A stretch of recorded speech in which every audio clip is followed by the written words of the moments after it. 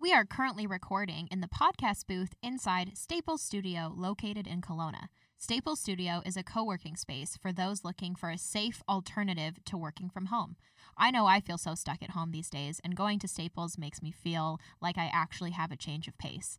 They offer not only a safe space to work with desks, offices, private phone booths, and meeting rooms, they are connected to the Staples store where they have everything you need under one roof. Studio is more than just a co-working space. Studio is a community to help you work, learn, and grow. Follow them on Instagram at Staples Studio Canada for more information on locations, pricing, and amenities. Please visit studio.staples.ca and book a virtual tour. Hello everyone, welcome to What Really Works, a mental health podcast for young adults and youth. In these podcasts, you can expect to hear us chat about mental health and provide well-being tips and tricks with the odd joke thrown in. What Really Works is brought to you by Discovery College, an initiative run by the Canadian Mental Health Association Kelowna, where lived and living experience and learned experience informs everything we do. Now let's get started with today's episode. Hello, What Really Works listeners. It's Olivia here and Becky. But we have a third person joining us and I'm so excited. Hi, Karen. Hello, everyone. How are you doing? We're so excited to have you here with us today.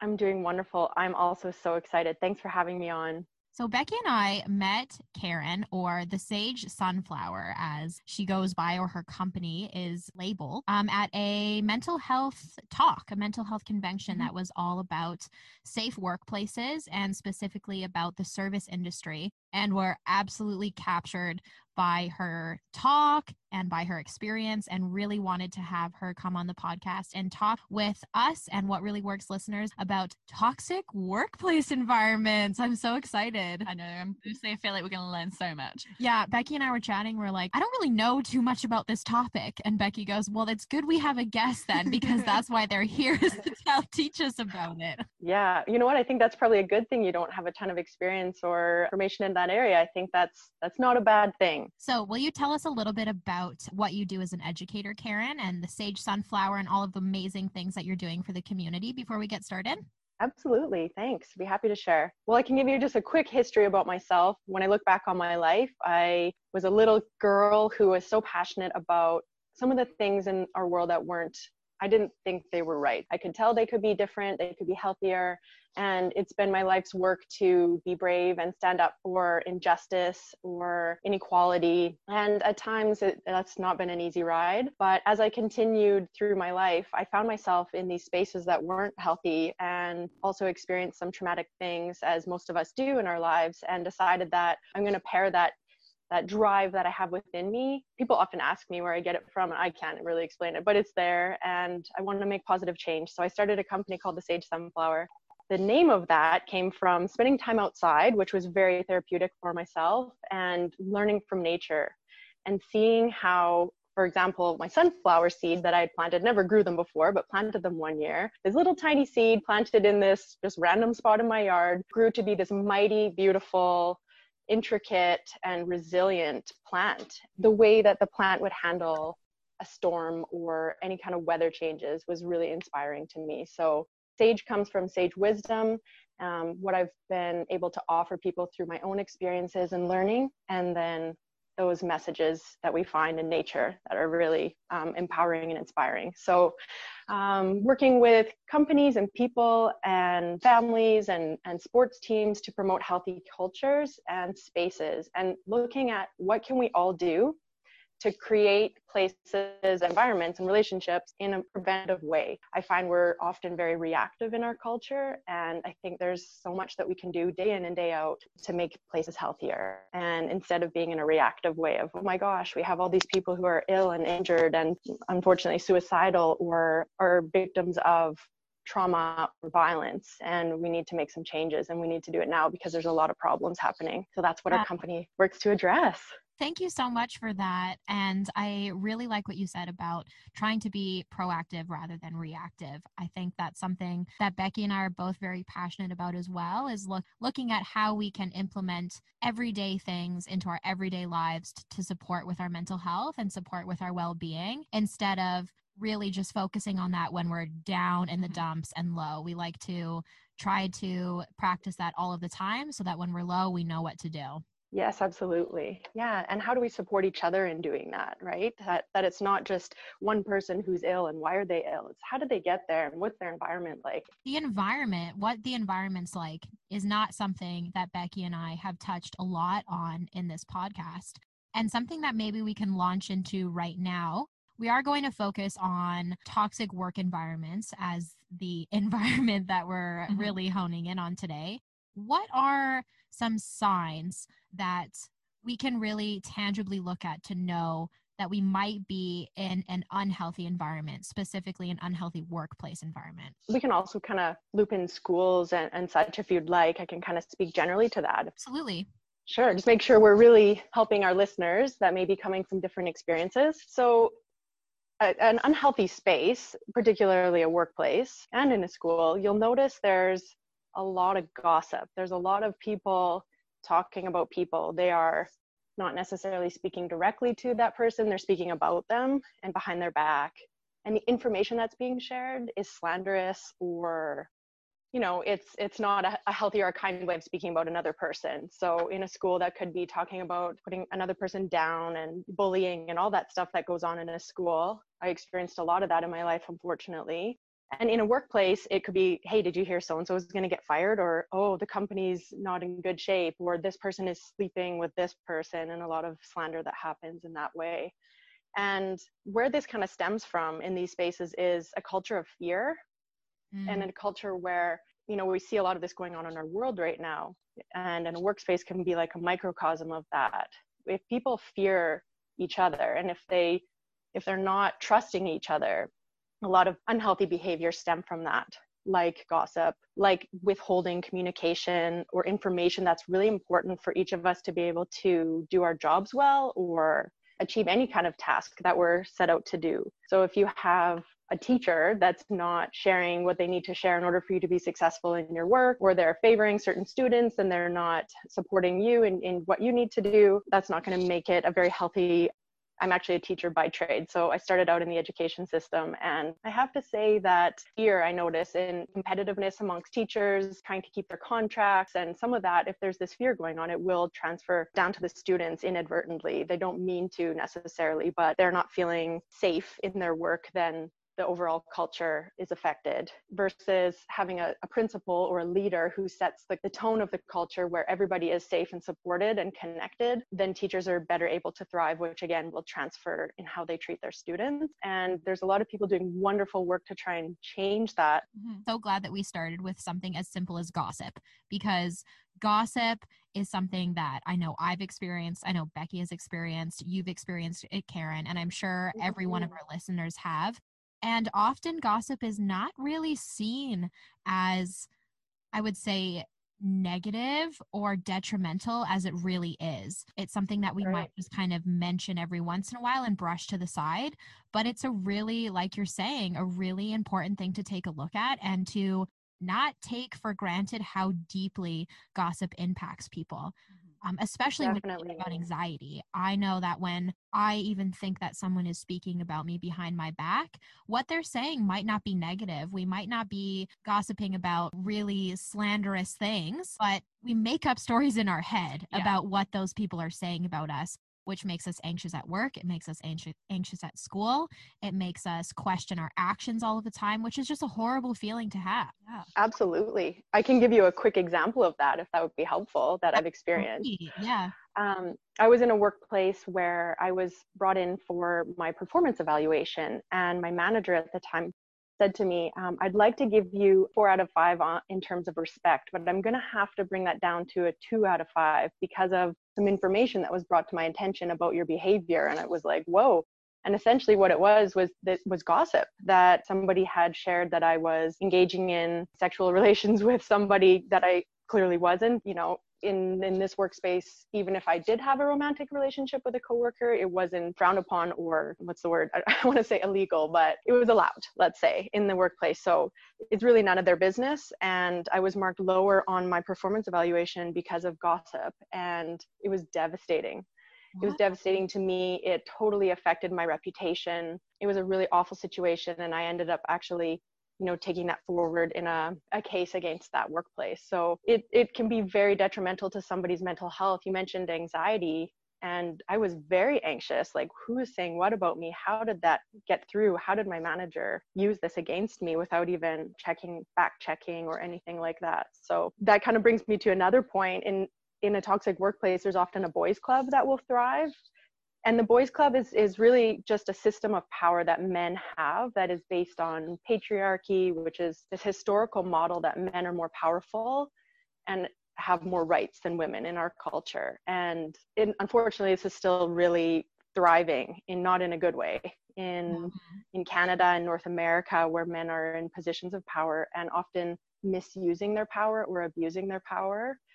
And so in that situation I shared, the way that information about me, that slander, had gotten through was through the boys' club, where they were talking about me. Ultimately, what I uncovered was, it's threatened by my openness and willingness to make a healthier culture. That was their attempt to squash my power. And it was really, that's probably the most extreme example I have, but it was very awful to go through. That goes back to that fear piece that you were mentioning. So we can see how gossip is related to fear, and then can take a turn for the worst when we have things like our reputation and our ability and our just livelihood questioned by something that could have just started as some maybe innocent chatter among folks, right? We never really know how what we say about other people is going to affect that person.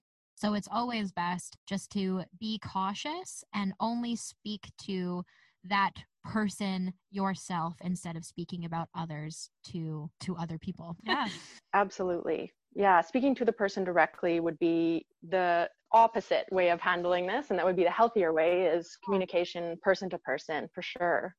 How did you get the courage to actually go forward with the concerns that you had in your workplace? That's a really strong thing to do. And it's a hard thing to do, to stand up to that power dynamic that you were mentioning and put yourself out there and be vulnerable and express those feelings, but also take that action. That's a whole other step. How did that really work out for you? How did you manage to do that? Oh, thank you so much. You pointed directly to, many parts of that for me. It required an immense amount of courage. And I thought about it for a while. I really made sure that it's kind of like sticking your neck out. Is this going to be worth it? And I think one of the most unfortunate things that I see happening in our society is that I even had to question, will this be worth it? Because I should be able to stand up for myself. But I had to dig real deep for that courage. And I think it came to this point in my life where I'd had enough. I'd had enough of dealing with this in different workplaces. I'm in my mid-30s now. When I was in my 20s and still learning about myself, I found it really hard to have that courage to say no, or to say, I don't like what's happening or the way I was treated. And when you're learning about yourself and developing, that's just kind of where you're at. The confidence isn't fully there yet. So now that I have more confidence in who I am and less desire to be put down or to be squashed, it's just not a good way to live. It's not a fun way to live, to feel like you're being minimized or you're not empowered. So I wanted to feel in charge of my life, and I wanted to control the narrative. And I wasn't ready to let anybody try and say the type of person I am or question my integrity. So I needed to do that. And I had a good support system at that time. There were people who rallied behind me and believed in me. And I think the biggest piece, when I go back to what I mentioned about being, an activist or an advocate for injustice, is I thought to myself, if I don't do this, who is going to do it? Because very few people had challenged this boys' club or this power dynamic. And I was in a position where I could. Not everybody is, and we can get into that a little more specifically, but I was able to do that. And so I did. And many women were very grateful that I had stood up and challenged that power structure. It didn't work out exactly the way I would like it to, but I felt that I did the right thing for myself and left a path for others to follow suit if they felt that there was injustice. Yeah, that's incredibly powerful. Being able to, like you say, knowing that you've even just paved that path. And it's important. Thank you. It can be a hard thing to be the first person to stand up. And it becomes even harder when you are immersed in that toxic workplace or toxic school environment, because it's mob mentality, and moving against that mob is a really great way to be put down and be targeted even more so than before. So going into that, knowing that I'm going to be affected by what's happening, but in the long run, I'm going to be feeling more fulfilled in myself and feeling more confident in my abilities. And not only that, but paving the way for other folks to be able to do the same and hopefully break up that mob is incredibly important. How did your mental health shift, would you say, from when you were in that environment to when you found your way out of that environment? Was it a drastic shift? A great question. It's a deep question because I would love to say all of a sudden I was really great and everything got better, but that wouldn't be being truthful and honest. And it took me about a year to recover from experiencing that. If somebody stays in a toxic environment, it's going to affect your mental health. There's some strategies that we can talk about, like if one has to stay in that environment and why they may have to. For myself, my contract actually ended at that time. So it was kind of like, I know I needed to go, but then it would just happen that I did. And then was able to focus on my business and really put that passion for what I've experienced and what I know needs to change into that business side. So that was quite therapeutic, but it's still been challenging. It rears its ugly head often. If I'm getting ready to do, something like today, or recording this with you lovely ladies, or, talking in front of a group of people, it'll sometimes pop up. My anxiety will go, hey, remember, what happened, and remember how awful you felt. And so, as you mentioned, Olivia, it's very similar to how we navigate our mental health day to day, is seeing when that anxiety is showing up, having those strategies in place for calming myself down, loving myself. That kind of inner self-talk is really key to not only kind of just navigating mental health day to day, but also recovering from awful things that have happened to us. I think the biggest piece that I'm highlighting as well is like that empowerment within, is that it often feels like we have no power or control when we're in an unhealthy environment. And so we really have to tap into recognizing that we actually do have power. It may feel like it's not there at all, but it is. And surrounding yourself with like supportive people will help you see that. And they hopefully will remind you of that and empower you to take those steps that you need to. My support system has been supportive throughout the past year. It's also really taken me being very open about how much I've been struggling. I'm prone to kind of putting on that brave face and not letting people know the struggle that I'm experiencing. And especially being like a leader in these areas, people are looking to me for support. So I really have to make sure that I'm giving myself the grace to say, hey, I need help too. Mm-hmm. And this is hard for me. And I have, but it's really, really important, because otherwise we're alone in it. And that's a dangerous place to be. Yeah, I really like how you said the traumatic work environment. We've talked about, that we've labeled this as a toxic work environment or an unhealthy work and school environment. But honestly, I think that traumatic work environment or traumatic school environment is even better of a word to use, because things like bullying and gossiping and of course like sexual harassment in the workplace that's a traumatic experience. But even more so, I think a lot of folks, go through those daily humdrums of not enjoying their work, of feeling as though they're in a workplace that's unhealthy or any other environment that's unhealthy. But thinking that's normal, especially with workplaces, thinking it's normal to go home and feel absolutely stressed and just so anxious and so upset and crying after work. That is not normal, and that's not okay. We have a society and we have a culture that really positions being overworked and being stressed out about our work as good job. You're doing the right thing. You're in the clock and you're ticking the way that you should be. That's not what we need to be doing. We need to be focusing on how we feel in ourselves and realizing that, it's not quite normal to leave your shift and be feeling that way. Yeah. I'm actually laughing along as you're saying that, because that was me, especially like my first job was working within a prison environment. So that's an intense environment, right? And like you say, I totally just kind of normalized the fact of course, it's going to be incredibly stressful. Of course, it's going to be so intense because of the fact that it was working in the criminal justice system. So I'm like, it's an intense environment to even just like walk into, right? I'm like, yeah, this is totally fine. This is normal. But like after a year, I was like, I am crashing.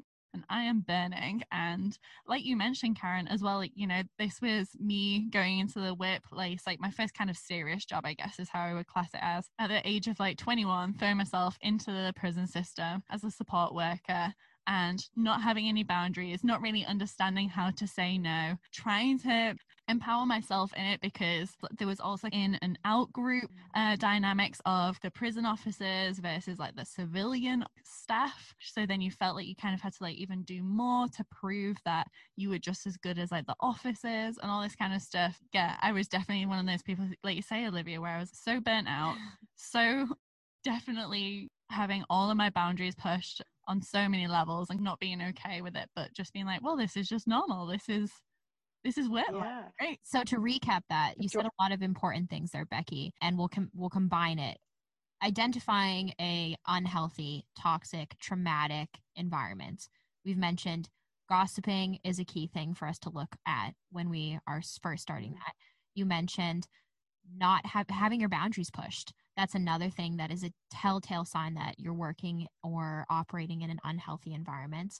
Power dynamics was mentioned both by Karen and Becky, of, you know, an in-group and an out-group, or perhaps like a male's club or whatever club it might be. So we have all of these early warning signs that I think is really good to be able to notice, because then we can take steps to either really watch ourselves and set those boundaries preemptively and really pay attention to what's happening in that culture around our environment and our workplace, whatever it might be. But then we can also look into the steps that we can take to help support ourselves with those things, like setting more boundaries or practicing self-care. And I think it's important to kind of look back historically. When the Industrial Revolution happened, I believe that's kind of the starting point of seeing humans as machines as opposed to humans. And what we all need as human beings is, as I'm sure you mentioned this in many of your podcasts, is the ability to feel seen, heard, understood, to know that we matter, to know that we have worth, and to feel connected. And when we're in these toxic spaces, or even just spaces that maybe aren't so healthy, where there's some challenges, oftentimes our core needs are being challenged. Where if we look at what you mentioned about having these pockets of, you know, cliques or in groups or people abusing power, that's going to be in direct conflict with our need to feel connected and our need to know that we matter if everyone else is involved in something that we're not a part of. So I mentioned earlier, like withholding of information, that would activate that anxiety response. And because it's, well, why am I not privy to this information? I need that information to do my job or to succeed in what I'm here to do. And in my example, I was seen as a threat. So in an unhealthy environment, my strengths actually were taken as weakness or a way to attack me, in a sense. And so another sign of a toxic space is that harassment, the bullying, discrimination, and major boundary violations happening. I'm going to create a preemptive question. Okay. Before the what do we do is, how do we know when we're being affected by it? How do we know when we are being impacted by like a traumatic space or a toxic environment? Because we need to, I guess, like recognize it's happening, we're in that space first before we can do anything about it. When we're pushed past our limit, how do we recognize it? Yeah, that's a great question. Great question. So our limit is another way to say boundaries, right? Great question. So, and I like that you brought it back to that, because oftentimes people ask me, how do we fix things? And I want to get to, you know, where does it come from? What is it? What are we even talking about? How do we know it's there? What are the signs? So you might not even notice that there's boundary violations happening, because it might not be happening to you, but it's happening to others. This is the best way I can describe it, is in any situation that we're concerned might not be healthy, there's probably signs in how we feel. Whether it's a relationship with someone, you know, you might notice yourself being irritated, agitated, angry. I started to notice my emotions. And so I actually wrote a few notes about how I felt when I was in different toxic environments. So I'll share a few of those words, because I think what's really, really important in our mental health is to understand how we feel. That's the one thing we really have control over, is self-awareness. And really everything stems from that. We have to know ourselves in order to then manage ourselves, whether it's our emotions or our thoughts or our behavior. All of those stem from knowing ourselves deeply. And for me, I felt I had a sense of avoidance, aversion, detest. I felt powerless, alone, isolated. I felt like I was furious at times, skeptical, humiliated, rejected. There's a long list, but I'll say a few more: overwhelmed, inadequate, and at times despair. And then what was also interesting is I felt sometimes positive feelings that we refer to them as excitement or creativity, things like that were also happening, which this kind of points to something specific, is that there was grief here. There was grief because I had conflicting emotions, which is what happens to us when we're in a state of grief. So it can be very confusing. It can be confusing to decide, is this toxic? Is it unhealthy? What is it? I don't know if it's as important to label it as it is to notice that you're not at your best and you're not feeling well. And really all that we can do is manage ourselves in these situations. So paying attention to how you feel, looking at your own behavior, looking at, do I dread going to work or school every day? Am I losing sleep? Am I not taking care of myself? Am I avoiding going to these places? Am I angry when I'm there? I'm a very creative person, and I notice for myself, my creativity gets lost when I'm feeling like I'm being put down or in a space that's not healthy. I don't thrive in my creativity. So that's a sign as I stop doing things that are creative. Looking at your strengths and then noticing, are you playing to your strengths, or are you shying away from being your best self? That's usually a big indicator that you might not be in a healthy space. Those are all really, really great examples. And for myself, it's actually quite difficult for me to identify how I'm feeling because, as someone that lives with anxiety and depression and a couple other things in there, it's knowing how I feel is a constant challenge. And what I really liked is that you kept a running list of those feelings. And one of the things that I'll often point people that I'm supporting and what really works listeners to is looking at a list of emotions. If you're having trouble figuring out how you're feeling and you can't write your own list, you can just look up a list of emotions, and it really helps me pick out, that is exactly how I feel. I feel agitated, I feel desperate, and then it helps me kind of hone in those feelings, as well as taking a look at our routines. If my routine has changed where all of a sudden I'm sleeping in until 10 o'clock, or, I usually go for a bike ride in the afternoon and I don't feel like doing that. It's just paying attention to those small things in our daily routine is usually a sign that something's a little bit off in us, and we need to take some time to explore that a little bit more. Definitely. I love that you said that, because full disclosure, I totally used the emotion wheel when I wrote that out. Like I actually did. I very much relate to what you said, Olivia, is I've kind of been in this state of not tapping into how I feel, and the healing work that I've done in my life. And what I help others do is connect with how they feel.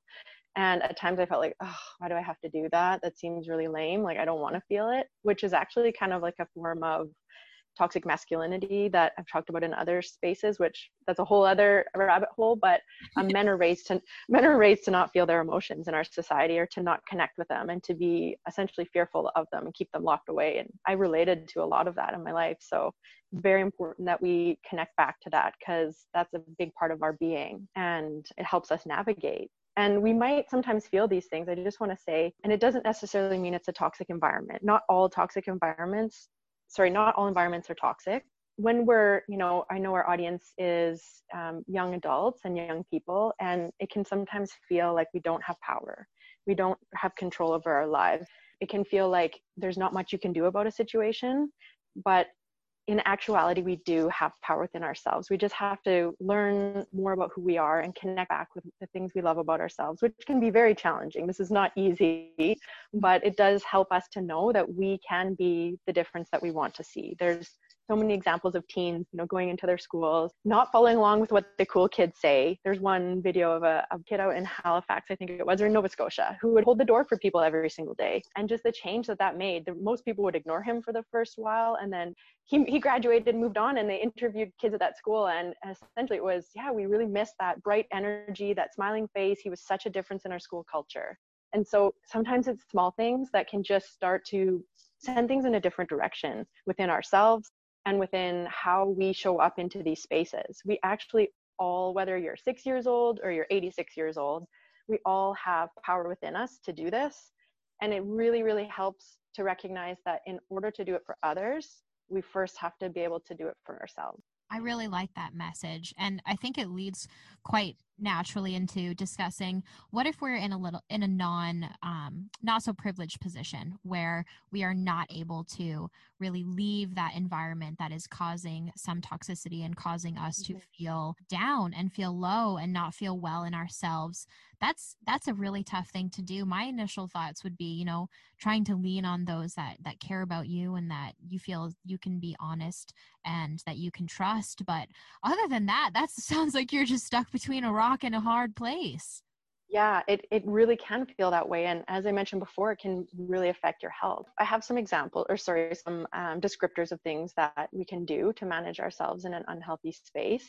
And as you mentioned, it's important to recognize, to see it for what it is. So if it's your school life that's, getting you down and you're stuck in a rock and hard place there, that it doesn't mean it's your entire life. And it doesn't mean it's everything in your life. So kind of keeping it compartmentalized, which is really hard because we can't fully do that as human beings. Everything's connected, but just remembering that it might be temporary, it might not continue forever. And while you're in this space, your headspace will be kind of focused on what you're there to do, if that makes sense. Okay. Just having like that goal of getting through it. So I mentioned it already, but being the change that you wish to see and leading by example. So if everyone else around you is acting inappropriately and disrespectfully, that doesn't mean that you have to get on board with that. Do what you can do to show up as your best self, even if people are not being healthy towards you. It's really hard, but it's really important. So I have lots of examples in my life where people are putting me down, and the saying is, don't stoop to someone's level. So if someone's yelling at you, you don't have to yell back,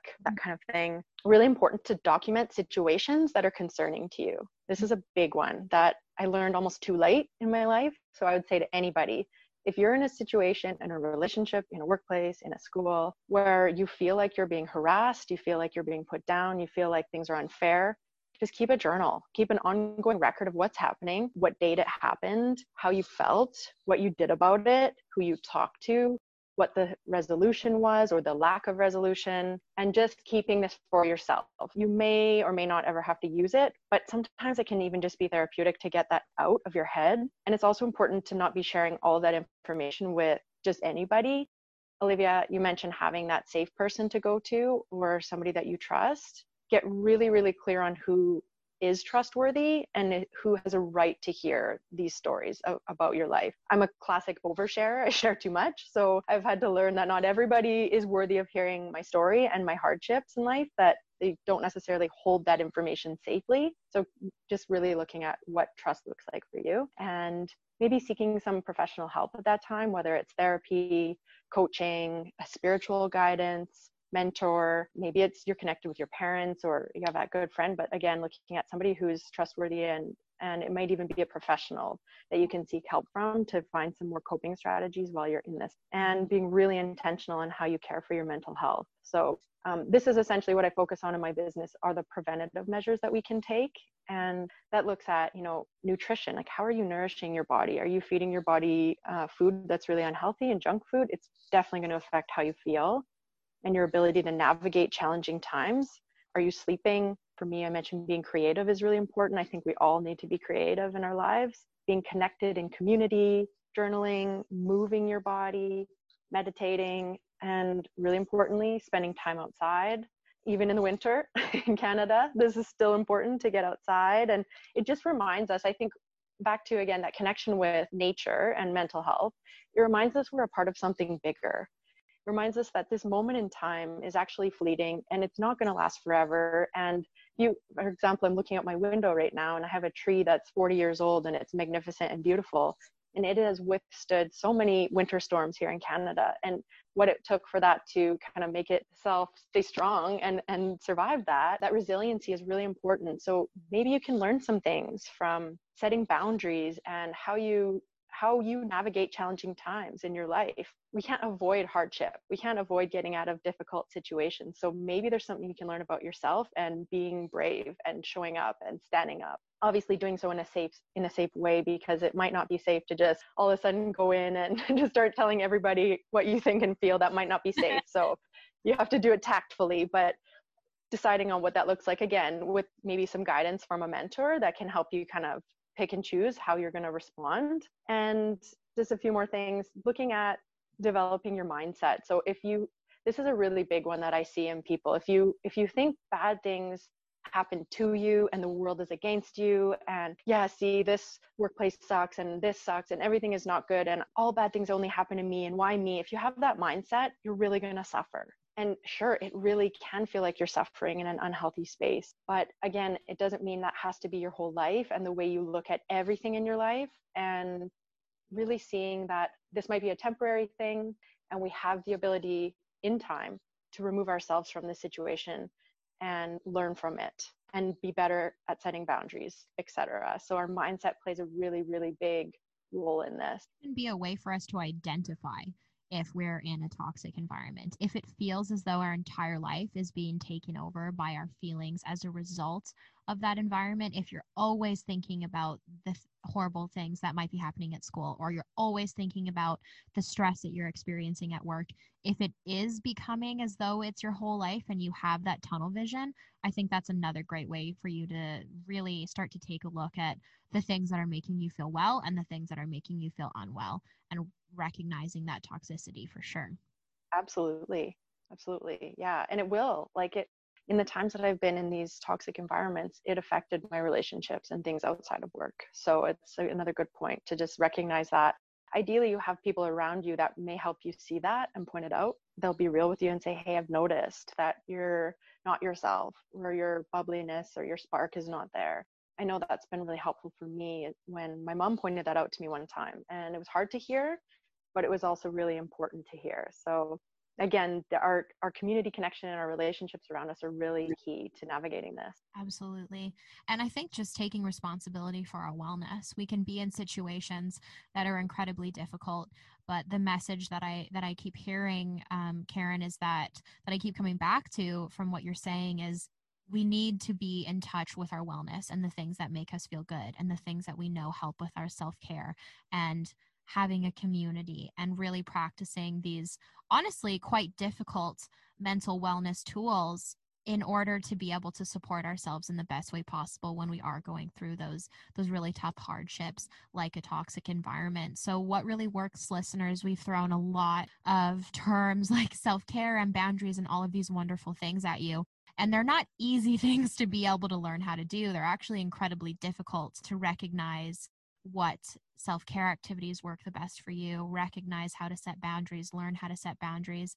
So go back in through our podcast. If there's one that specifically, a technique that specifically sticks out for you that you would like to know more about, a more detailed conversation about, please do go back through those episodes and listen to the conversations about self-care, about how we have healthy conversations, that sort of thing. And I love that you're pointing to that these things are hard, because it's easy to see all this self-help and be positive, and it kind of makes me a little icky at times when people glaze over how hard this work is. Again, younger listeners, I'm 35 and I'm still having a hard time doing this. I'm still struggling with saying no to people, saying I'm uncomfortable with what you just said. That makes me feel this way. That's still hard. So if you can start it now, you're on the right track. Instead of trying to unravel years and years of not doing it, it's easier to start practicing it now as you're learning and growing into who you are, and really setting a foundation for your life where you don't tolerate anybody treating you in a way that's less than the way you deserve to be treated. And for the record, we all deserve to be treated well. Nobody out there deserves to be in an environment or relationship where they're being put down or abused or disrespected. And if you feel that's all you're worth, you're most likely going to tolerate it, which is another indicator is how you feel about yourself. You'll see it in the type of people you spend time with and the things that you engage in. It's a reflection of how much you're caring for yourself. I love that. And like you say, when we're setting that foundation as early as we can, we want to be setting like the good side of the foundation, hopefully. You said the word practice. That's the key word. I think we're all just practicing it.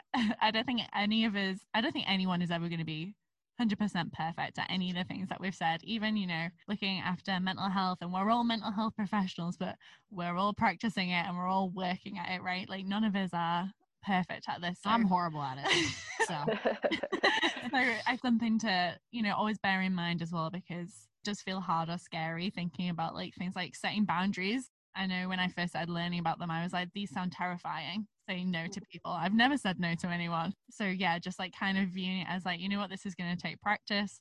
The first few times could be incredibly uncomfortable. I'm probably going to stumble over my words and not even say what I want to say because I'm so nervous about it. Mm-hmm. But it's about, like you say, laying those foundations and just knowing at our core, we're really just trying to do our best to support ourselves in that situation. Yeah, and taking baby steps too, I think is so important. If you're struggling at work, if you're struggling at school, and after this podcast, you're like, okay, I'm going to go confront this person. I'm going to have a healthy boundary conversation.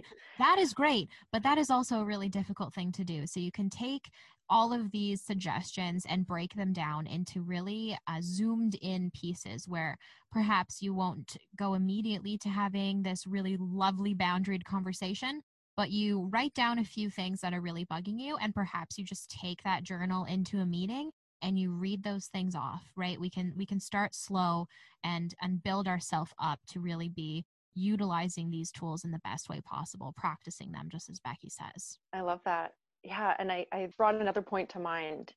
As we're starting small and baby stepping it, and taking little bites, small chunks of this, I think that's a great suggestion. And also remembering that it's okay sometimes to have like our support system with us. So if you're going into a situation that's not safe, it's okay to plan ahead and bring someone along with you, or it's okay to lean on people. It's okay to ask for help, and we don't have to go at it alone. It is important to build these skills, like we're saying, so that you can feel confident and strong in yourself.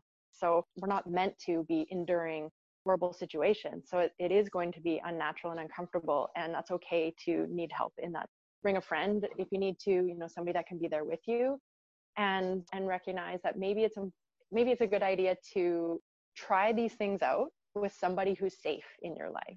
Yeah, great point. So if you recognize, after listening to this, yeah, I really have a hard time saying no to people. And why is that? Well, I want to be liked. I want to fit in. I want people, as we all do, by the way, everybody does. We all want to fit in. It's part of our need to be seen and connected as social creatures. If we're trying these things out, don't go to like the bully in the school and try and say no first. Like maybe try it with a friend who says, hey, do you want to get together? And it's during times of COVID. And you're not comfortable with that right now because you're still socially distancing, try saying no to that person first. And it's like, you know what, doesn't work for me. Thanks for the invite, but I'm going to play it safe and stay home. And just try it out with those people that are not going to go, what? And make you feel like a horrible person, right off the get-go. So you can get stronger in doing it, and then try the harder ones is another strategy that I try.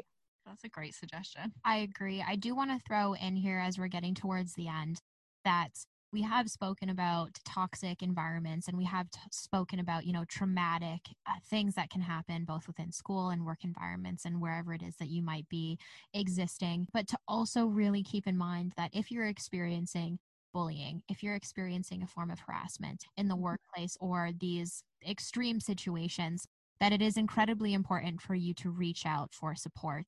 That goes a little bit beyond an unhealthy environment. It goes a little bit beyond gossiping.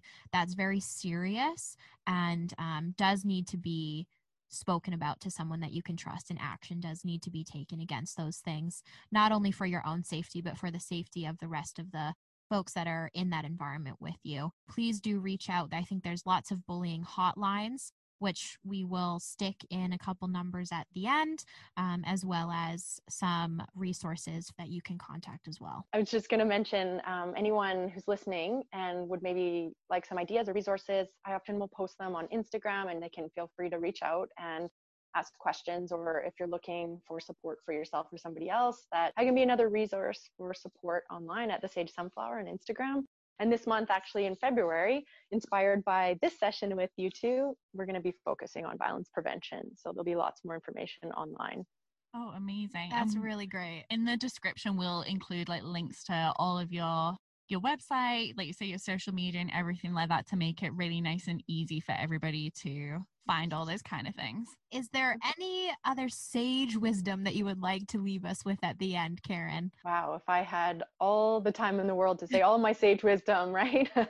I think what you had just said is that, this is serious. If you find yourself, if any of this resonates with you, it is serious. And it's important to even just acknowledge that. I think we downplay it a lot, what we're going through, and we minimize and we try and say, oh, it's not so bad. But again, really pay attention to how you're being impacted, and think about what would my ideal way of living and my ideal self look like, and see how far misaligned you are from that, and honor yourself by seeking that support. And like help seeking in general can be really challenging for people.